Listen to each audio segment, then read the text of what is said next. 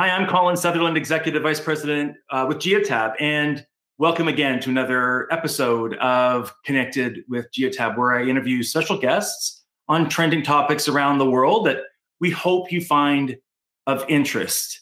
Today, I'm particularly excited because I'm here in Toronto, Canada, but I'm speaking to our guest who is halfway around the planet in Singapore. So we're really excited because as a leading organization, it's essential for Geotab to stay on top of all these industry trends, not just North American trends, but global trends. So today I have with me Deepak Kadambi, who is our general manager for Southeast Asia. And I couldn't be more excited to interview Deepak live from Singapore. Welcome, Deepak. How are you? Thanks for the generous introduction, Colin. I'm really well, and I'm excitedly looking forward to chatting with you as well. Oh, thank you so much. We've known each other for a few years now, just kind of interacted at various global trade shows. I think one was in the Middle East, a couple may have been in India. Although you've personally lived around the world and you've had quite an interesting career. Let's start off just by sort of reviewing, how did you get into telematics to begin with, or the technology trade to begin with, and where is your career taking you around the world? And let's kick off on your journey. How has your journey gone so far, and why does your journey land you in Singapore today? Fantastic. So I was born and raised in India, did my bachelor's of civil engineering in India, came to the US to do my master's in transportation. So telematics obviously has a lot to do with transportation. So my journey with anything that was related to transportation and telematics started right after my master's. Actually, in my master's, I was doing some intelligent transportation projects as well. So I spent the first few years after my master's doing roadway design initially, and then doing a lot of transportation optimization, which is basically timing signals for states and cities in Texas, right? And then did a lot of transportation planning, working with ESRI, GIS kind of a thing. Where we were projecting traffic projections on new highways that was getting built, including this massive initiative called Trans-Texas Corridor. So masters in transportation, doing a lot of ITS transportation kind of work, and then was also interested in business. So ended up going to Dartmouth, getting my MBA there. I was fortunate to end up with Deloitte, a company like Deloitte did a lot of work there. Supply chain optimization, M&A, operational efficiency, growth strategy, which is also one of the companies that I did was actually insurance company. I was with a telematics company in the US, initially as director of operational efficiency, working through, whether it is customer support efficiencies, professional services, and then managed a P&L of a data and analytics business unit. And then most recently was the head of strategy in charge of international expansion, which is where you had more intimate conversations with you. And serendipitously, you guys were thinking about expansion into Asia. And I was thinking, okay, I've spent a couple of decades on the other sides of the world, North America, South America, a little bit in Europe, and so on and so forth, wanted to get back to Asia. So had always, even as a competitor, had a great respect for Geotab as a company in terms of how you guys thought through it, open marketplace, something opening your platform through marketplace, something that none of the other telematics companies does. So also my interaction with you was a very positive one. So I said, and our conversations led to me joining you guys here because you guys were planning to expand into Asia, and I'm very, very, very, bullish about Asia's prospects in general. I know that while you started with us about 1 year ago, I think we had both hoped, your family and we had hoped, that maybe you'd be able to go into the market obviously earlier than now. You just recently landed in Singapore, I believe, in October. So maybe 5 or 6 months delayed, with COVID and what have you, not being able to move so quickly. But I know that you've been actively working with our partners already overseas. But just generally speaking, like, what do you believe is the significance of Geotab having a presence, having personnel now in the region? And what is the significance of Asia as a market as far as, global operations or global opportunities go? So, Asia obviously is the largest continent by size and population, right? So, but then, even if we look at you remove India and China, the big, populations out of the picture, and you focus in on, because I'm in Singapore, if you focus in on Southeast Asia itself, that is still about 10% of the population, right? And pre-COVID, out of the 10 countries, 7 of them were growing at 4.5% GDP, right? So it's and as GDP growth improves, the middle class grows, and the middle class grows means trade grows, right? McKinsey, I believe, said that between 2000 to 2017, the intra-region trade in Southeast Asia itself grew fourfold, which is about 2.5 for the rest of the world, right? More recently, you had the RCEP, or Regional Comprehensive Economic Partnership, with the ASEAN countries, Japan, Australia, Korea, and New Zealand. If you have a free trade agreement, that's only going to be even more of a tailwind. So if you look at the GDP growth, the growth of the middle class creates huge consumption. Consumption is a great tailwind for transportation. And so movement of goods and people means, you need to start getting more efficient. So it becomes important not only for transportation related companies, any global company. It's a market that you want to kind of think about, right? You may choose not to play or play or not play depending on where you sit, but it's an absolutely important market for any global company to think about, because if that's the fastest growing consuming population, you want to be consumed, right? So it's interesting. You mentioned, the population and the GDP numbers are really interesting, but I liked your observation about just the emerging population and that goods have to move. When we look at markets like Latin America, where goods primarily move by truck because there's not a lot of rail infrastructure. So in the continent of South America, we see a lot of trucks and the dependency on trucks to move goods. I know it's early for you to be physically in the region. However, you have been analyzing the region for several years prior to physically being there. How do you contrast the commercial movement of goods from your firsthand experience versus maybe some other places in the world where you've worked? While, now let's take a look at, Asia's geography, right? Or I'm going to just focus in on Southeast Asia because that's my focus area. India and China are going to be, large behemoths, and they have their own uniqueness. India moves significant amount of, goods through the in-grade railroad network, but even the road transportation is kind of growing. While in Southeast Asia, right, like if you look at a country like Indonesia, 16, 17,000 islands, right? You look at Philippines, it's 7,000-ish islands, right? Malaysia, there's the Malaysian Peninsula, there's East Malaysia.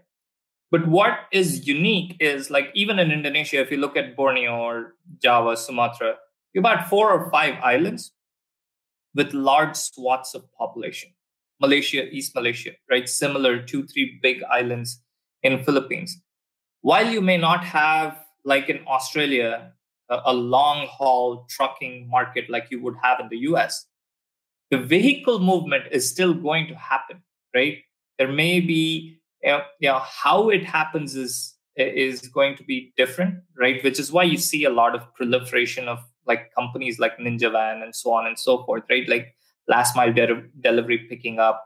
So the goods movement still happens. You may not have, class 8 trucks, but you'll have medium-sized trucks and smaller LCVs, so on and so forth, in moving these goods. In fact, I'm currently in an apartment we took possession. The furniture was delivered to me in a van, right? So it's like, the size of the vehicles would be smaller, but then there is going to be, in my opinion, my hypothesis is that there's still going to be a lot of goods moving in on roads, right? If you look at the breakup of the vehicles as well, right, there's a greater volume of LCVs and MCVs bought than heavy commercial vehicles. The density of the population in some cities, specifically in Southeast Asia, like Jakarta, is incredible. I mean, I've heard, because I've not personally been to Jakarta yet, but I have heard that what would typically be a 30 or 45-minute journey in almost any other large city in Jakarta can be 3 to 4 hours, just because of the density of all the vehicles that are sharing, the LCVs, the light commercial, the medium commercial, and the two-wheelers, and the pedestrian traffic. But goods have to move. And I imagine, is it a 24-hour-a-day cycle? Do you see that goods are being moved or shifted out across the entire 24-hour day in order to allow commercial vehicle traffic to maybe move overnight when during the day? Have you seen any observations about that in the 24-hour cycle? It's a little premature for me to, exactly say whether it is a 24-hour journey or not, but your observation is spot on. 7 out of the 11 cities with the highest traffic congestion are in Asia, right? Number 1 is my hometown, which you've had some fantastic driving experiences in Bangalore, right? And so if you look at so there's, your hypothesis on traffic congestion is pretty spot on in many of these states. I do see in many of these high density cities like Manila in Indonesia, there is more of that 24-hour cycle that you're talking about, but that is more of my hypothesis, not having visited those places yet in the post-COVID world, so to speak. Well, drawing on your previous educational experience, I think it'll be interesting to reflect on that when we have a chance to catch up routinely, or maybe in a future podcast, because I think cities around the world are trying to cope with how do populations and vehicles and the movement of goods coexist. I think this is something that's a critical discussion for this decade that we're living in, where warehouses, distribution, people, populations, as I said, and vehicles, we have to move goods around, but we also have to do it safely. And I know specifically in Southeast Asia that 2 of the cities have the highest, I think, are ranked number 1 and number 2 for traffic fatalities, right? It's a very dangerous thing to be in the back of a motorcycle or to be in traffic. And you've got to be, so traffic safety is a very, very important topic as well. Absolutely. Yeah. Is there a specific industry segment that maybe, even prior to being there in the marketplace, that you're, really interested in diving into, head first to see whether we can explore where we have some synergies in the overall market? So typically, I would like to say the logistics, last mile delivery, middle mile delivery has generally been a very strong, attribute or industry for us. In my opinion, that is especially with in the COVID and potentially in the post-COVID world, that is one very enticing segment for me to watch, right? Like, for example, if you look at a startup like Ninja Van that was just started a few years ago, you see the growth of how they have, experienced over the last few years. And especially, it almost feels like, COVID's been an inflection point in growth for them. And then you look at, whether it is Grab offering multiple services through their, Grab's not like your typical Uber, right? You open the Grab app, you have food, you have delivery. It's almost like a portal. So it's like, you have leasing companies that are leasing their vehicles for people to kind of consume this ride share, whether it is through Grab or Lojek, which is almost like, I see this logistics of people and goods as and then the ride shares services. These two I see as probably the most, attractive segments for us. And this is generally also in sync with where Geotab has generally played really strongly as well, with, our existing customer base. In other parts of the world, we've done really well in the logistics and last mile space. With our strength in the fleet presence, we've typically done well with leasing companies and so on and so forth. So it's almost serendipitous that the two strength areas for Geotab, or the most attractive areas, the way I see it at this point in time. It's interesting. Let's talk about sustainability. I know that, and you can go as deep as you want on the topic. My observation, of course, from a North American perspective, is that in Europe, we see a push to remove diesel vehicles from the roads this decade. So we know that our fleet customers that are in Europe are aggressively looking into how can they go electric, not necessarily from the sustainability lens, because quite frankly, they won't have access to diesel vehicles, in a few years this decade. So they must transition to EV. Therefore, they must figure out how they charge those vehicles and what vehicles to purchase. North America, I think, is trying to also cope with the economic reality of electric vehicles being a very positive tool to have and to own and operate, because they can be maintained less expensively per mile than a combustion engine. When you look at Southeast Asia, how do you see sustainability being embraced by the business community? Is it a topic that you believe is going to be at the forefront in the next near term, 1 to 5 years? And is there any evidence of electric vehicles being adopted right now in the region? Let me give you an interesting fact, right?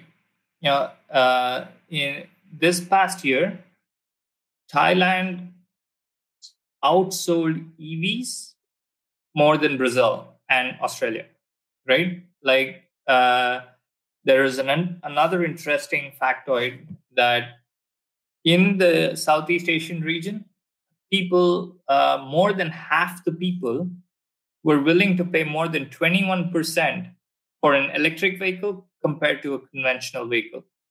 These are very, very revealing facts about not only vehicle purchase patterns, but also personal choices on likelihood of purchase, right? So if we can just park those two factoids aside, in my opinion, Southeast Asian countries probably don't get as much credit on how forward-thinking they are when it comes to electric vehicles, right?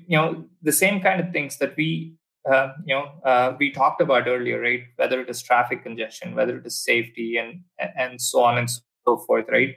Companies are, if you look at almost every single customer we go talk to, they are always talking about, hey, how do I optimize for fuel, right? So as they're thinking about these things, then the prospect of EV becomes, the underlying prospect of EV becomes more strong, right?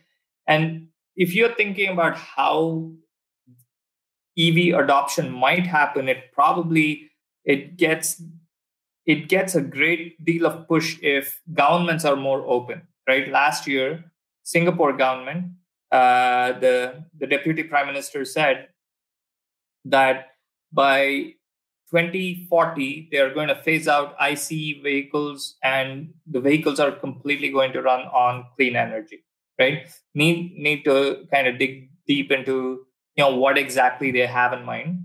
But then it's not just the Singapore government. Singapore government's obviously forward-looking and so on and so forth, right? Thailand, right, for example, which is probably outside of Japan, one of the bigger automotive manufacturing hubs.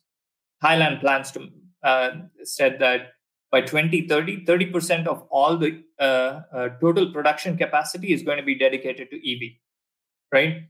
And then Indonesia, which is starting to compete as an automotive hub for the crown of the automotive hub to take it away from Thailand. They said they are going to hit that 20%. They're planning to hit that 20% EV production mark by 2025, right? So these are, like, as you think about EV adoption, not only from a consumer perspective on who's buying and so on and so forth, but even from a policy perspective, right? The governments are taking much more forward stance than you would expect, and probably more than other regions. The other thing is, one thing we briefly alluded to as we were talking about the uniqueness of Asia, right? if you're looking at a fleet in Europe, you're looking at cars, trucks, and vans. If you're looking at fleets in Asia, you're looking at cars, trucks, vans, bikes, scooters, right? And so, there are a couple of logistics companies that we've spoken to that have 20,000-30,000 vehicles, but 70% of them are two-wheelers, right? So now, even within the two-wheeler segment, if you look at some of the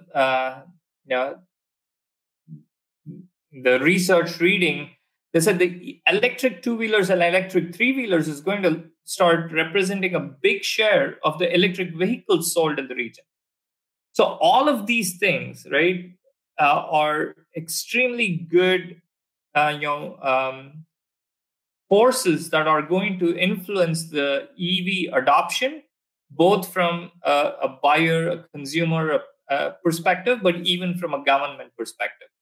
And hence, even as fleets are starting to think about how their vehicle mix is going to be in the future, because of, if 30% of vehicles are being sold, that means 30% of the electric vehicles are being bought as well. So assumption could be that, by correlation, that, fleets start becoming more electric vehicle dependent and so on and so forth. So our ability to kind of support this mixed fleet of various types of vehicles from a size standpoint, and even IC engines and EV becomes that much more powerful.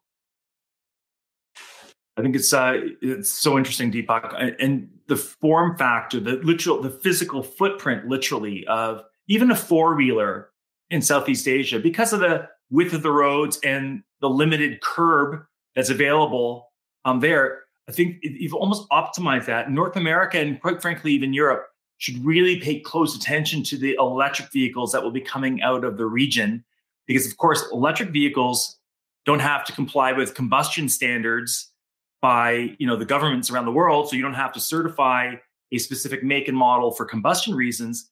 Electric vehicles are much more global, and I think it's going to be very interesting to see the form factor as cities in Europe and North America try to cope with the real estate at the curb, and we should be paying very, very close attention to that. And I think we'll be looking to you specifically to offer up some of that advice. It's really very, very interesting. I feel in general, right, like when you have complex systems that need to be supported by simple solutions, it creates an opportunity for reverse innovation regardless, right? It's like, for example, if you're creating a routing tool, for example, and you don't know the exact street address, you get creative on that, right? So your routing algorithm becomes much more attuned. Similarly, you have to facilitate for smaller roads, even smaller parking, right? Like, for example, you've seen the challenges of parking a vehicle in Asia, right? So how does the vehicle shape evolve in order to facilitate that? All of these things are very curious things for us to pay attention to. So as we sort of wrap up, so let's do a reflection on, because we're just new in terms of having physical people there. Although we do have partners right now that have been active in Southeast Asia for well over 5 years. What do you want our future partners and future customers to know about Geotab and our presence in the region? Yeah, so ABI ranked us as the number one telematics company in the world, right? We have more than 2.1 vehicles that use our devices. We are in 130 countries, right?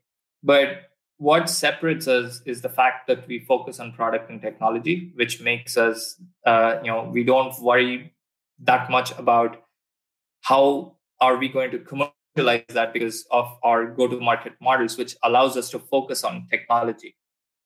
I think with that comes a little bit of humility, and I want to bring that to the region, right? We may have 2.1 million vehicles, 130 countries, but we've been in the region, but we are humble enough to know that we are here to come and learn and potentially share our knowledge, right? It's having a unique privilege of a startup, of having the excitement to learn about a new market, understand what the market needs are and modify our offerings and so on and so forth to kind of meet those market needs. But at the same time, having that wealth of technological heft behind us to have rich conversations that we can potentially contribute to customers on brainstorming ways in which we've solved it in, say, Latin America or Europe and so on and so forth. So I look at this as learn, modify, grow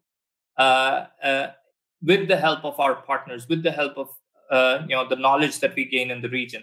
So that's what I want to know. And I think it would be remiss if I did not mention that how supportive of that mindset the Geotab leadership team has been, and it almost feels like it's the same DNA and trying to use the same DNA to kind of come, land, learn, grow kind of a mentality that we want to bring into our partners here. So. Yeah, and thank you for that. I think as a platform provider, we're not here on this planet with 2.1 million and fast growing vehicle population out there. We believe we'll be closing in on about 3 million total vehicles in a matter of another 2 years. So it took us so many years, I think 18 years to get to the first 1 million, took us 2 more years to get to 2 million, probably take us another couple of years to get to 3 million. But I think the next 1 million that we get will be heavily leveraging our platform. So we welcome our OEM partnerships. We've got brand new North American OEM partnerships where we're working with the car makers and the truck manufacturers to engage their data and pull them into our system. So I'm really quite excited about the ability to connect to the 2-wheelers, 3-wheelers, 4-wheelers, 18-wheelers, and bring in that data into our systems. I want to thank you for joining us today. And I will also welcome encourage our listeners here to stay up to date with our fleet news and your writing at geotab.com/blog. Also in our community website. Our community website is fantastic. So partners, resellers around the world can come into our community website, geotab.community, and can get expert answers to fleet questions and also ask questions that maybe you'll personally be answering on advice for global partners that might be in North America or Europe, asking you questions about how do I expand just the region, Deepak? Give me some advice. And I know that you're going to be up for that. So thank you again, Deepak, for joining us today. And look forward to catching up with you very, very soon. Absolutely. Thank you for inviting me. And it has been a pleasure talking to you, Colin. Thank you very much, Deepak. Yeah, I appreciate it very much.